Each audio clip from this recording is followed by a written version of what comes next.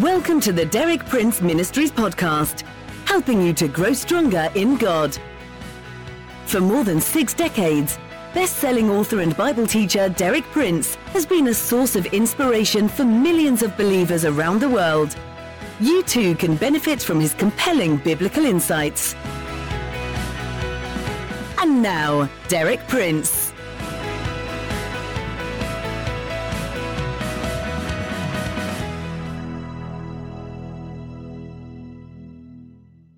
In my talk yesterday, I emphasized that the death of Jesus on the cross was not an accident, but the fulfillment of a divine purpose, conceived in eternity, then worked out on the stage of human history.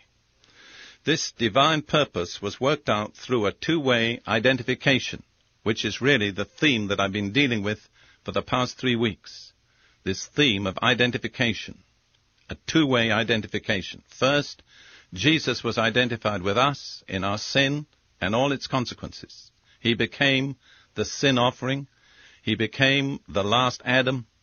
As the representative of the whole human race, he took upon him all the evil that was due to our entire race. That's the first side of the identification. Finally, he died our death. He tasted death for every man. Then the other side of the coin, the opposite side of identification, through faith in his death on our behalf, we are invited to enter into all that followed for him after death. That is, burial, which is baptism, then resurrection, and then ascension to the very throne of God. We're invited actually to share the throne with Jesus. Now, in my talks today and throughout the rest of this week, I'm going to explain just how you can make these truths work in your own daily living. It's one thing to hear them. It's one thing to say amen. It's one thing to say that's wonderful.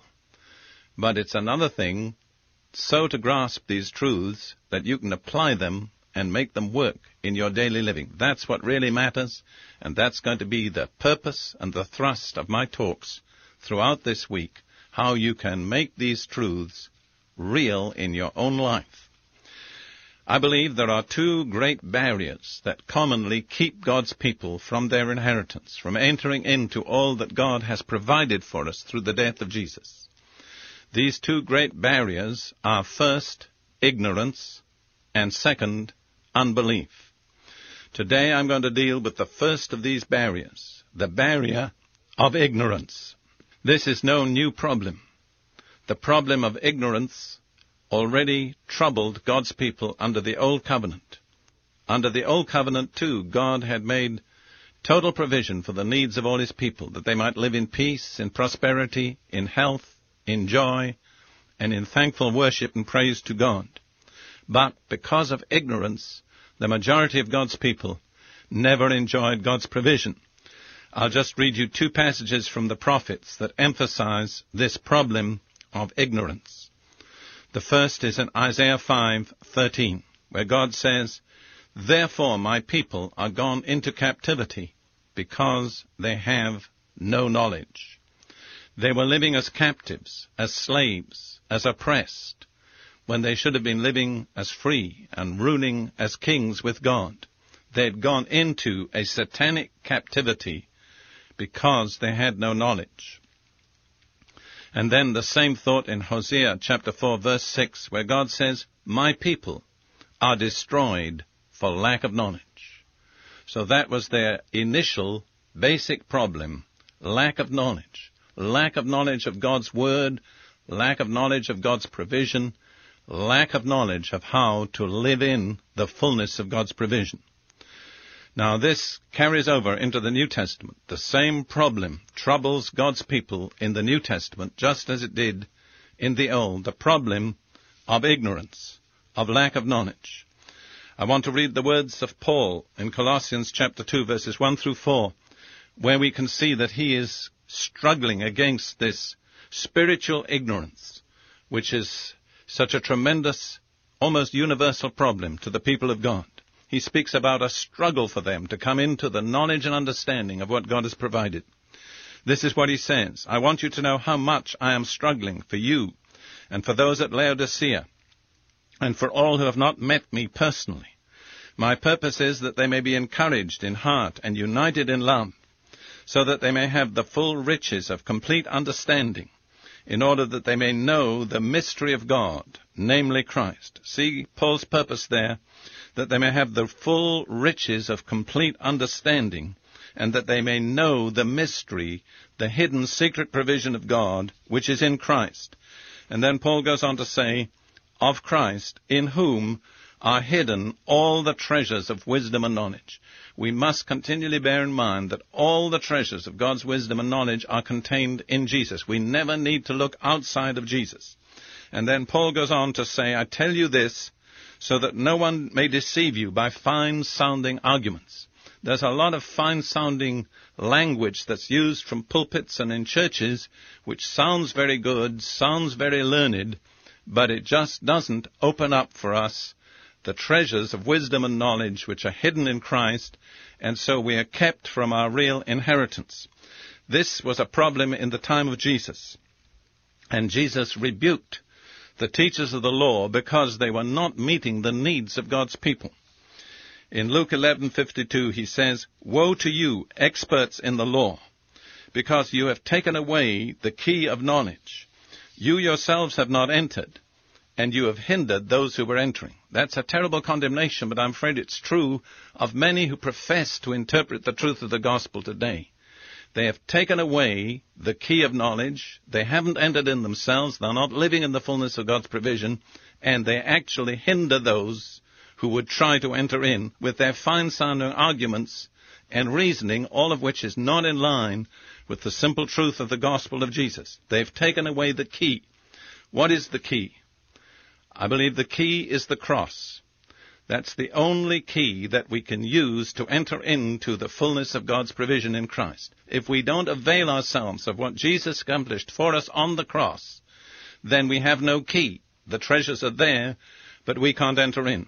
And anyone who in any way takes away from the truths revealed in Scripture concerning the death of Jesus on the cross and its purpose, anyone who does that is taking away the key of knowledge and keeping God's people from their inheritance. How then can we enter into this knowledge which is so essential?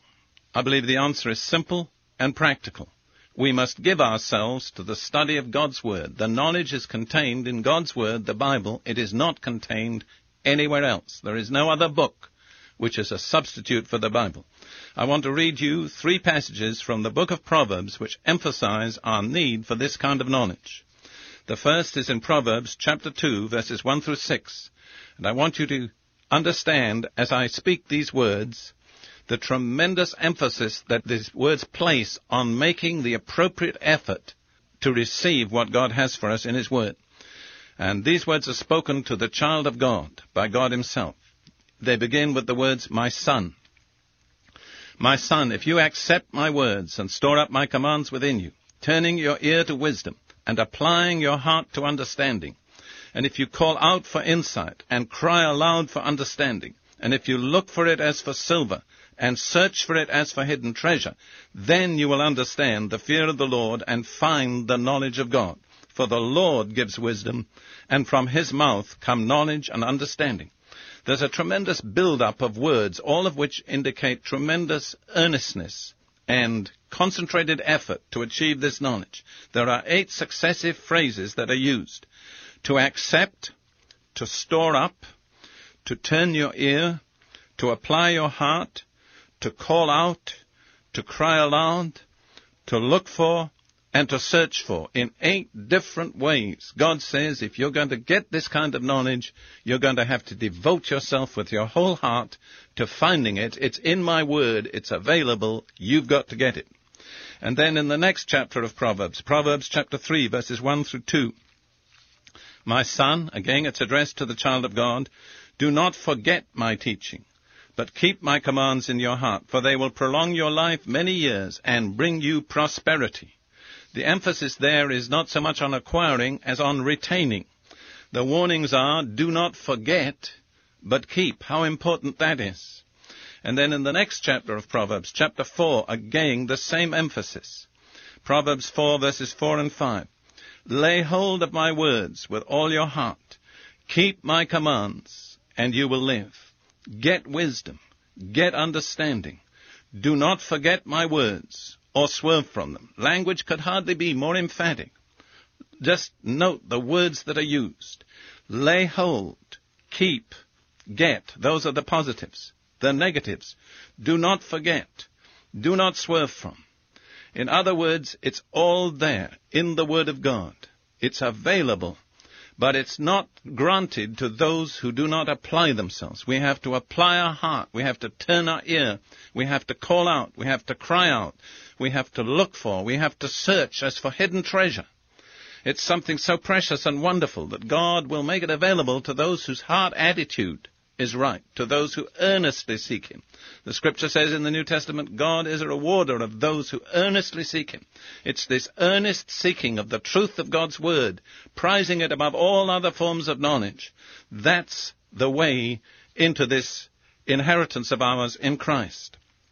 And I want to say frankly, I cannot think of any better way that you could acquire this knowledge than by obtaining the cassettes of this series of messages of mine on identification. I believe just the kind of knowledge that you need, recapitulated, emphasized, clear, brief, and to the point, is found in these cassettes. I recommend you to obtain them. Well, our time is up for today, but I'll be back with you again tomorrow at this time.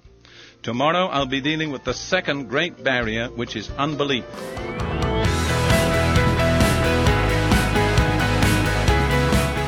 Thank you for listening. For more inspiring teaching, visit our website at dpmuk.org/podcast.